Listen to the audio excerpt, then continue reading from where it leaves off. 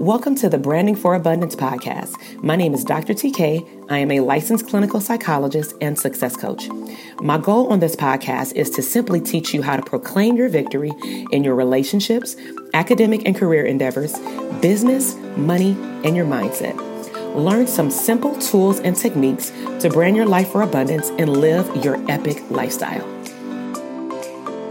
Welcome back to the Branding for Abundance podcast. This is your host, Dr. TK, clinical psychologist and #1 therapist business coach. And so in today's episode, we are going to be talking about motherhood after 35 years old. So in the most recent episodes, I've been discussing manifestation hacks from a personal level and of course, leading to business success. And then I also shared recently about paying attention to your intuition, of course, to serve not just yourself, but also to serve the community that you provide products or services for in your business. So I've become more transparent about my journey of being a mom, especially after 35, specifically on social media. And I've received nothing but compliments on being able to share obstacles that have led to my success. And so I've also received a lot of inquiries specifically about my personal journey becoming a mom at the age of 38.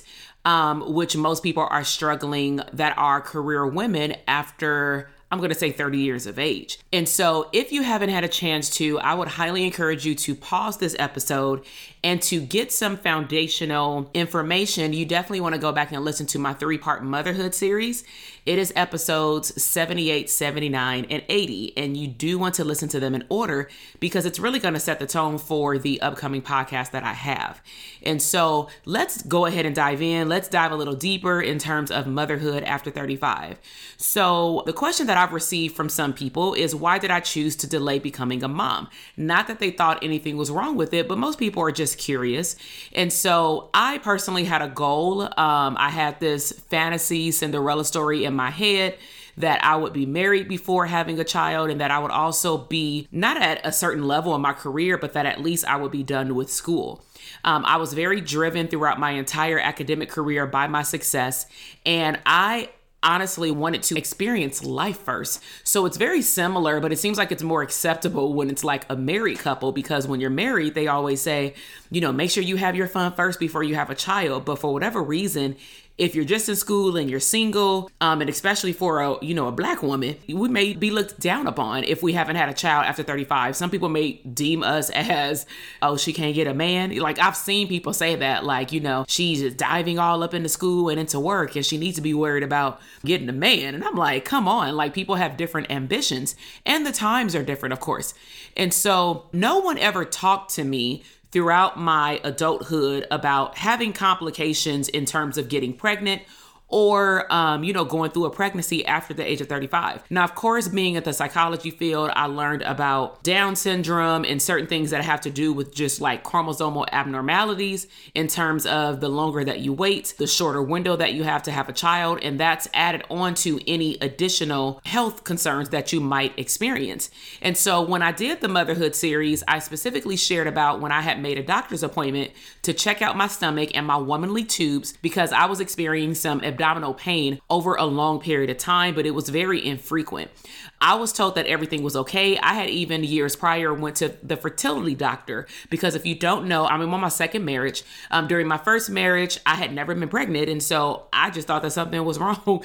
And so I made an appointment. And when I went to the fertility doctor, they didn't tell me anything that the second group of people found like years later. And so what they had told me was that maybe I'm just stressed out by my job. Maybe I'm doing too much. And I did have like 2 to 3 jobs at the time, but I didn't feel actually like I was stressed out when I actually look back on it and compare it to when I was stressed out, at my job when I had left the county. However, now that I'm saying that out loud, I could have been stressed about relationship stuff because clearly I'm not with that person anymore. So that could also be an issue or could have been an issue. However, no one ever checked up to make sure that anything else came up. And so they kind of just like let me go on my little happily way. Now, I also had a group of friends while growing up. I'm still very good friends with them. And they all had children starting in their 20s. I know one of our friends, she started when we were in high school or whatnot. But nevertheless, I was always around them and their kids. And for me, my perspective was never to look down upon, because I know people who do that. And I'm like, that is not okay.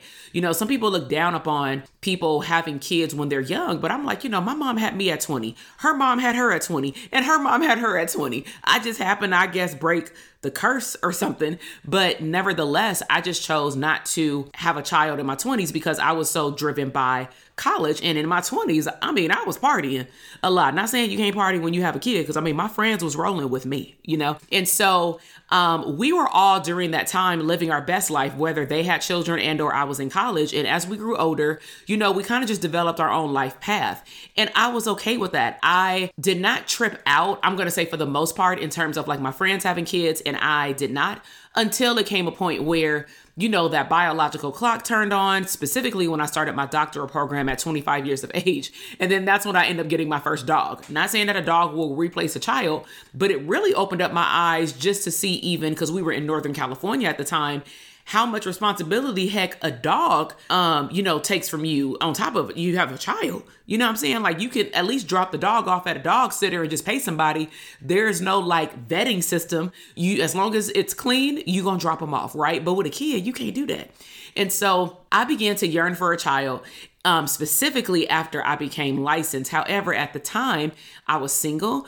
I was a homeowner, but I was living by myself, and I had a 6-figure job. And so from the outside looking in, most people would say, oh my God, you're doing so great. And yes, successful wise in my business and in my career, yes, I was doing great. But on a personal note, I was experiencing internal mindset issues. I'll just leave it at that. So during the doctor's visits, fast forward when I was 38 years old, they told me that I was considered a geriatric pregnancy, specifically because I was over the age of 35.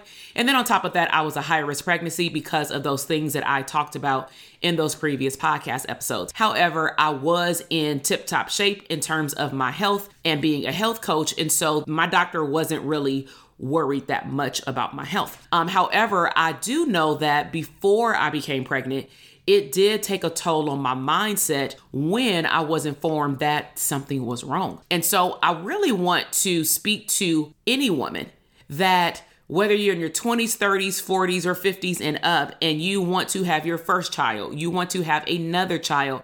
However, you may have ran into, like myself, complications at the doctor, or maybe you have these negative self-sabotaging thoughts like myself at one point, because maybe you don't have a partner, or maybe you want certain things to be in order, like maybe being married, and I understand that. So I want to share with you some of the self-sabotaging thoughts, because I want you to know that you're not by yourself.